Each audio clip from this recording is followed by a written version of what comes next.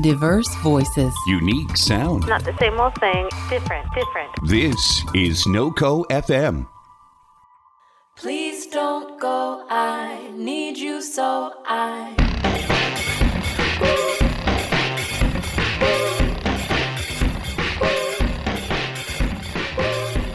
Hello, feminist friends and feminist curious listeners.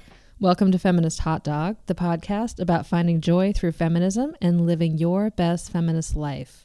And speaking of living your best feminist life, I want to give a shout out to my girl Amelia Ruby of 50 Feminist States and to all the fans out there who participated in the Best Feminist Life 2020 celebration in the month of January. It was so fun and so inspiring, and I can't wait to do it again next year. In fact, I don't think we should wait. So Amelia and I are looking at how we might be able to pull all those daily prompts and mantras together into some kind of workbook or zine. We haven't quite figured that out yet, but stay tuned. And if you want in on that action, go to feministhotdog.com and sign up for the newsletter, and I will make sure you are in the know when we release the 30-day celebration in whatever format it ends up being. It was rad. I mean, I might be biased because I wrote the emails, or rather Amelia and I wrote them together. But even though I knew what they were going to say, I still loved getting them every day because apparently that's how big of a feminist nerd I really am. So there's that.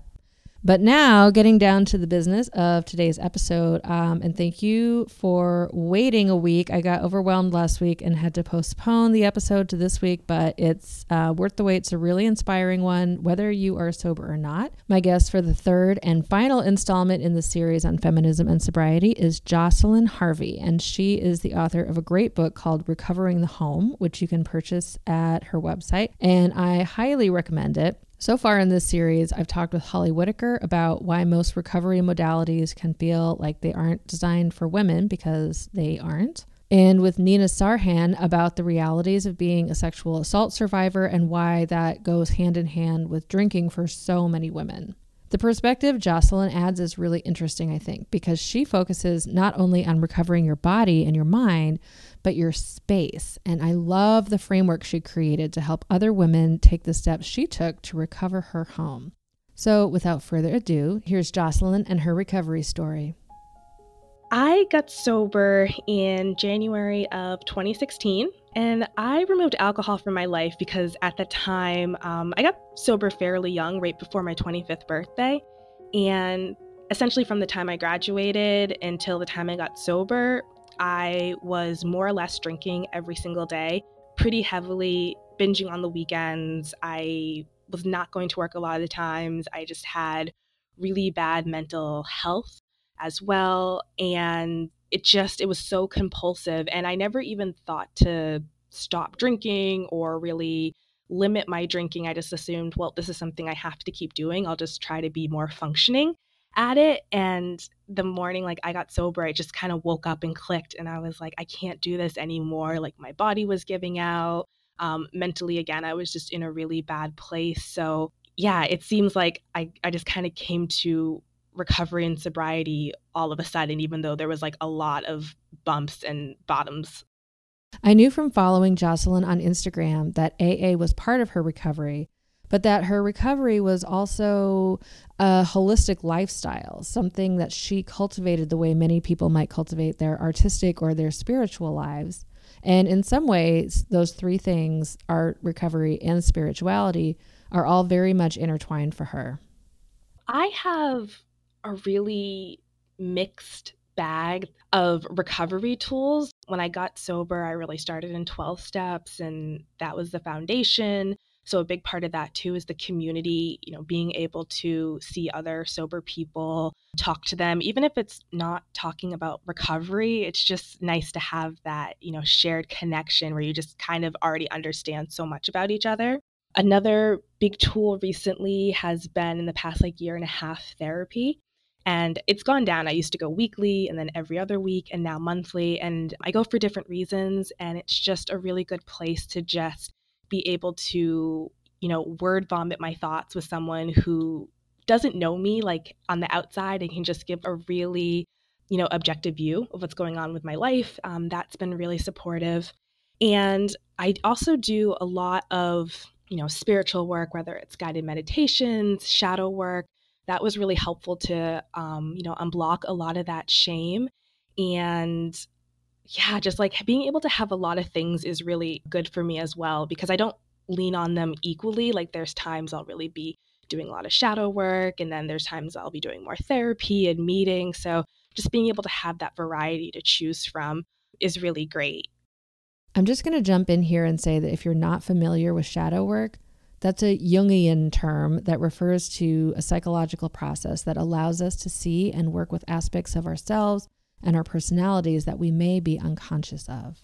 And then, finally, just on a really practical note, though I sometimes play fast and loose with it, sleeping's really important to me. I noticed around like a year sobriety, like I was still like dealing with depression. I like really couldn't figure out what was going on. And I noticed that the later I stayed up at nights, the more things just started to like go downhill quickly. And the less I did that, I noticed that my depression really got a lot better. So that's a pretty strong focus. But I'm also at a place in my recovery where like if I have a few nights where I like stay up late, I don't beat myself up over it. It's been a journey trying to figure out all the tools and when to use them, but it's nice to have a lot. I first got to know Jocelyn as a writer for The Temper, which is the newsletter associated with Tempest Sobriety School, both of which were founded by Holly Whitaker. I started following Jocelyn on Instagram, where she posted as sharing my sobriety. And she quickly became one of my favorite sobriety accounts because she was just the right amount of Instagramminess, I guess, meaning her photos were beautiful, but also she wasn't so perfect that they made me feel bad. Her captions and her vulnerability mixed with really solid advice were what mostly drew me in. Yes, so when I originally started, it was called Seltzer Sobriety, just because, once you get sober, that's what you have to drink all the time. It's the lifeblood. So much so that whenever I see people out that have tons of seltzer and like just that in their car, I'm like, you're sober, aren't you?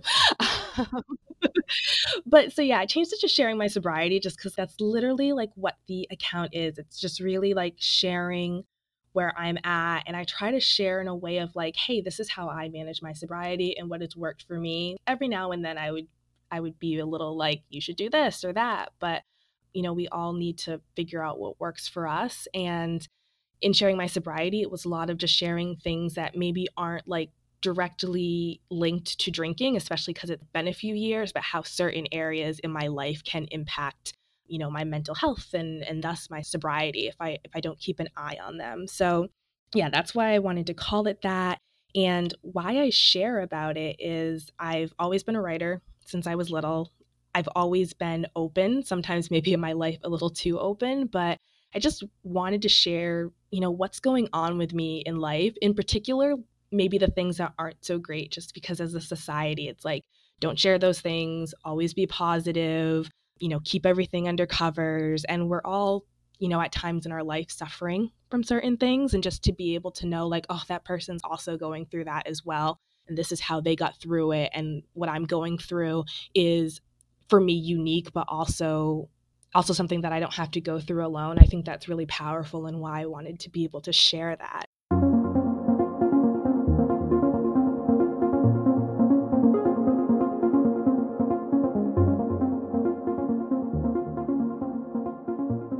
One of the things Jocelyn used to post about a lot, she's pulled back from Instagram a bit in 2020, smart woman that she is.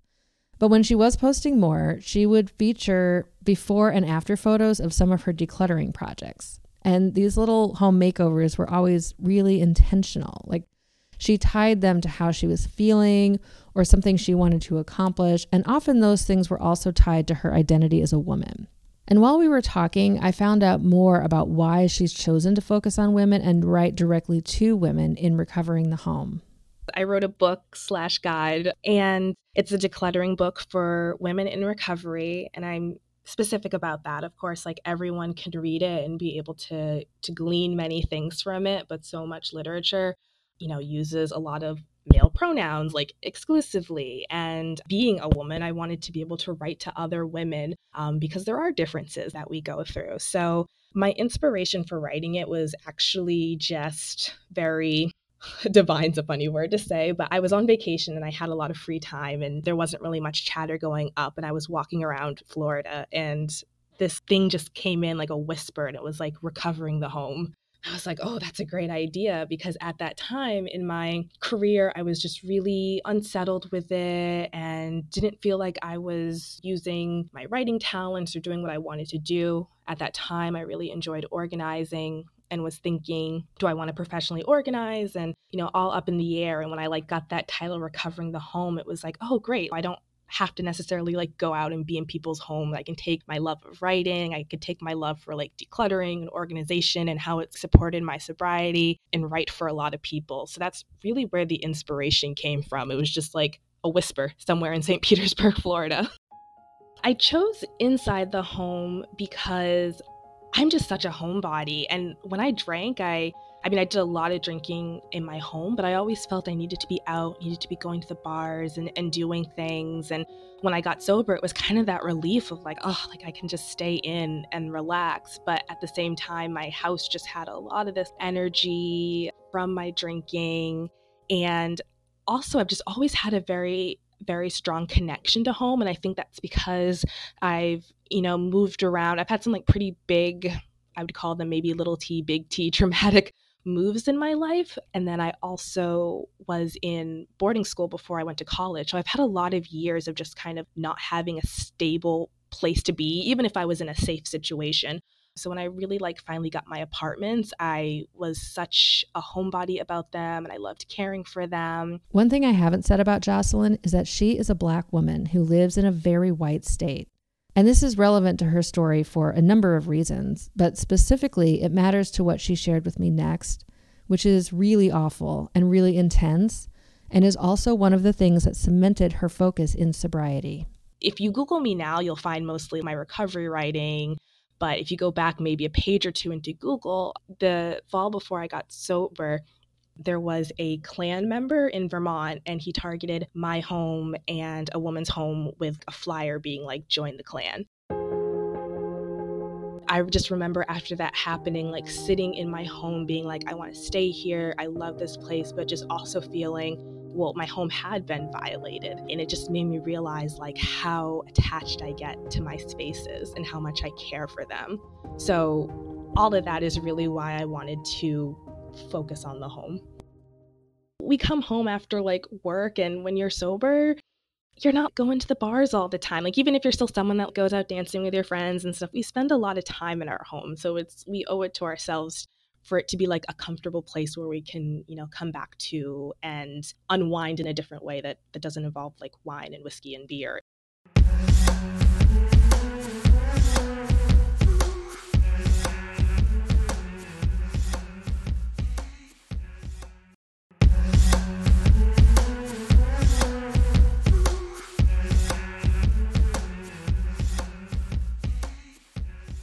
I mentioned that Recovering the Home is a framework, which is one of the things I love about it because it offers a mental model you can use again and again.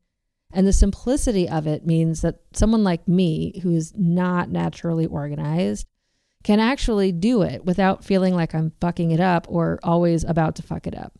And you can take as long as you want. So if you lose steam or get distracted, no big deal. No one's telling you have to do it in a certain order or in a certain time frame. And yes, I'm looking at you, Marie Kondo. Anyway, enough about my domestic insecurities. Here's Jocelyn's framework. The steps, just to list them out first, are understanding, aligning, reflecting, and personalizing. With those steps, it's a mixture of either action or journaling. So in the understanding step, it's going into a space in your home and just being really honest, why do I not like this space? The closet's the first one I start with. Do I feel fake when I look in my closet? Does my closet make me feel, uncomfortable? And I want to do that because so much decluttering stuff is really just going through your rooms and being yes, no, maybe piles, which is really effective. But I wanted there to be a little more intentionality into why you're shaping your space and not just whittling down your items for the sake of it. So with the understanding, it's getting to the root of why you might not like a space and coming up with some negative phrases and owning those, but then quickly looking at, okay, what's the opposite? And that's the energy I actually want to bring into this space. I remember seeing Jocelyn post on Instagram about going through her closet, verbalizing why just looking in her closet didn't make her feel good and what elements didn't make her feel good, and interrogating that. And it wasn't about the clothes per se, but about creating the feeling she did want in her space, which brings us to the next step. And then in aligning, that's the actual, decluttering step. And something that really sets this apart from like your normal one is not only are you going through your items with those, for, lack of better words, negative positive phrases, you also focus on anything in the space that reminds you of your drinking. So it could be something as obvious as if you have like one of those signs that's like champagne for breakfast. You probably don't need that anymore in sobriety. Or it could be like more covert. I've used an example in the book. You have this like red bathing suit that nothing is wrong with it. And, your friends would be like, that's great. But you remember, the last summer you wore it, you like made a fool of yourself drinking and your partner was really mad at you and your kids didn't want to talk to you. So, it's being able to let go of those things, or in some cases, finding out how to have new relationships with them. In reflecting, there's some journal questions that just go through like, how did you feel about this work that you were doing? What kind of came up? You see the changes you want to make. Are there reasons you're nervous about it? And it's just giving you some time to really process out all the work that you did before you go shopping. And I'm big on that because I've been doing a lot of decluttering stuff for a lot of my life. And I find there can be a tendency to, if you don't really deeply think about the work that you've done, you'll go out and just reacquire things that you worked so hard to get rid of, just in a slightly different form. And then in the personalizing section, that is essentially either, shopping for new things or thrifting them, or, revamping them. Like if you have a desk and, wanting to paint it a different color. So those are the 4 steps in recovering the home. Jocelyn was very intentional about the tone she used throughout her book, and it shows. She says she wanted it to feel warm and not shaming, much like the homes she's helping people create. She made it very clear in our interview that recovering the home is not about making your home look quote unquote perfect or transforming it into what she called a swoon-worthy home that looks like it's set up for an Instagram photo shoot. Another thing I love about her is she's right there with you on the journey. This was the first year I finally started making my bed in the morning and actually have a nice looking bed. It's just kind of getting real with what makes you feel good and not trying to be out having this aspirational space. It's big work and you can go deep, but you also do not and should not do it perfectly the first time. When I asked Jocelyn if she considers herself a feminist, she gave me an answer I hear a lot, which is that she doesn't necessarily think of herself that way because she's not out in the streets rallying for women's rights. And far be it from me to thrust a label on anyone, but I do think her focus on writing for women has a feminist sensibility that stood out to me when I first got to know her work.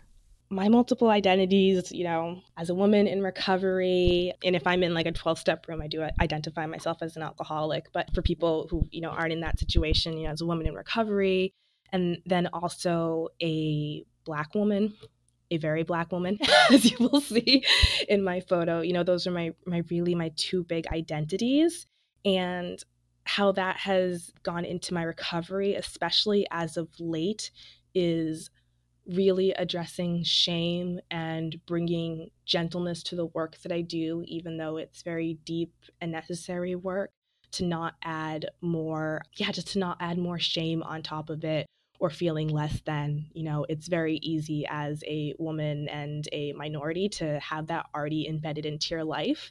And when you're doing recovery practices and even certain spirituality tools, it's easy to layer that stuff on top of it even more. So, those 2 identities really, really play into how I manage my recovery. 2 posts in particular that are just very much, hey, these are for the ladies. How I talk about anger is very you got to get angry, or you got to allow the anger too. When there's talks in recovery about sort of pushing down that anger, not going into it, that you're not able to do that. I call BS on a lot of that, especially for women, especially for minorities. We are groups that, historically have not been able to show our anger, certainly have that anger. Like it's either kept us out of jobs, microaggressions, in the cases of minorities, it can get you killed, honestly. And so I'm very big on, talking about anger. It's like one of the many emotions, feelings that we go through, and being really afraid of that I just think it can be extremely detrimental to your sobriety, because you can get caught in that I call it like performative positivity loop. And I say that as someone who got stuck in it and just got like a huge smackdown from the universe of like, wow, actually I need to do like a lot of work on things that I really am angry about. And now I'm like, all right, like gratitude journals, I can do that. But that's a big thing I talk about. And then like one that was, really interesting to me, particularly as a woman, was this past year in January of 2019, I went off birth control, which I had been on for a really long time. And after some surgery this year, I had to go back on it. But in that 9 months that I was off it, I really got to see like my emotions and my energy levels change and shift depending on like where I was in my hormonal cycle. And accepting that like, oh gosh, like the day I ovulate, I'm dead, I'm in bed, like I'm of no use to the world. And in the past, I would have been like, oh gosh, if I'm like having a down day or feeling tired, that means I need to get my butt up and like do these things. Or if I was feeling really giddy, which I would usually do like after that day of feeling really down, like I'd be like, oh no, I need to meditate because I need to be mellow and balanced. And it really came to that understanding of I'm a woman, I have like this beautiful hormonal cycle that goes through so many ranges. We tend to only focus on like the rage and the crankiness and blah blah blah, but there's so many things that are going on. The idea of trying to be quote balanced, that's just kind of like silly as a woman, and not that we're like unbalanced, but just there's so much that goes on, biologically with us. I will say in a way, like that's not what a lot of people talk about when they talk about sobriety, but I just wanted to bring something new for people to consider because it was really eye-opening for myself.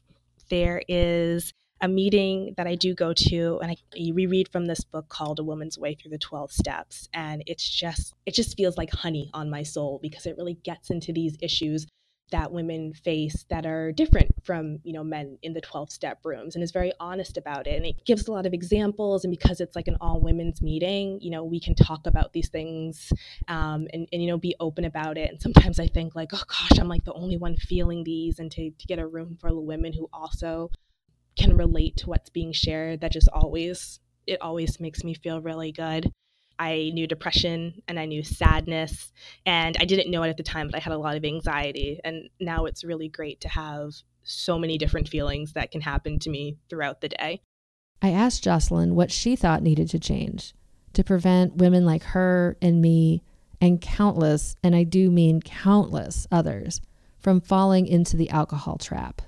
I think just as a society is just being better about talking about our emotions, talking about the crap that's going on in our life, being able to say, I need help, I'm tired, I'm overworked. That's everyone, but there's those that like further that level with women as well. I'm not a mother, I've never had kids, and I can see working, 40 plus hour weeks, coming home, taking care of the family, the running around, why so many women in that situation would turn to alcohol to want to calm down and mellow out. Like as a single woman in my early 20s, when I got sober, I didn't have all that going on, and I still wanted to be able to shut down. So I think just as a society, we just need a lot more support.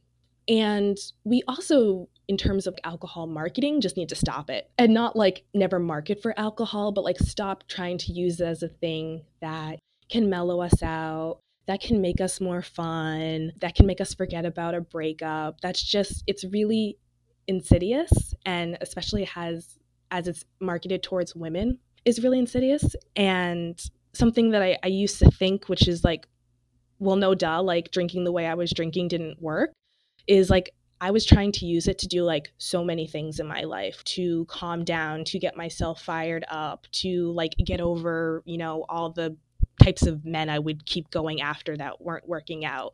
And that's just not usually something that we do in life, like use one thing that's very addictive to try to fix all the things in our life. So again, like I think we need more support in sobriety. We need more space to be able to talk about everything that's going on in our life. And then we also just need to stop this marketing that we use for alcohol. Jocelyn is taking a step back from Instagram, but she's still writing and always evaluating what's working for her, what's not, what's the good stuff she wants to keep in her life, and where's the clutter that's weighing her down. I can just share when it feels good. This is not a job for me. And just to let like other things flow in my life, which I'm looking forward to in the next few months. And then with Recovering the Home, I would love to do a follow-up called Recovering the Wallet. That title actually came to me right when Recovering the Home came to me. And I was like, I'm going to start March of next year. And I just really am going to be like taking a step back from a lot of recovery writing, more or less, to focus on other areas of writing that have been interesting me and work on my craft there. And then just like when the time feels right, start working on some essays around money and sobriety. I'm a doer. I love doing this deep work and therapy and learning more about myself. And I've also gotten better at realizing like I don't need to do these things all the time either. I could not sit on a couch without a bottle of wine and then some to relax. And in sobriety, I have gotten to a place where like that is just very easy for me. And I think we can like overlook something because it's like, oh, you're watching TV, like, what are you doing to support yourself? But that is just an amazing thing from someone who used to drink a lot to be able to just sit on a couch and relax. So I would say like, yes, if you feel called to like do the deep work, enjoy it. But also like, don't be afraid to just relax and just sit back. That's still just such a beautiful thing. I'm so grateful to Jocelyn for sharing her perspective with me and with all of you. And if you would like to follow her on Instagram, she is still maintaining sharing my sobriety, popping up here and there with posts occasionally. But you can also go to her website, recoveringthehome.com, where she blogs, and you can purchase her book there as well and keep an eye on her other new projects. I also want to thank all of you for coming on this 3-episode feminism and sobriety journey with me. It's been a really great experience to share my sobriety with you, and I hope we keep the conversation going. I also want to point out that Feminist Hot Dog has a Patreon account and would really appreciate your support. Be sure to follow the show on Twitter, Instagram, and Facebook, and subscribe to the Feminist Hot Dog newsletter, or just drop me a line at feministhotdog.com. Let me know what kind of topics you would like to see covered on the show. As always, our theme music is by Ava Luna and Loyalty Freak Music, and this week's episode was edited by me. I look forward to seeing you in 2 weeks. Until then, love yourself and love your buns. Goodbye.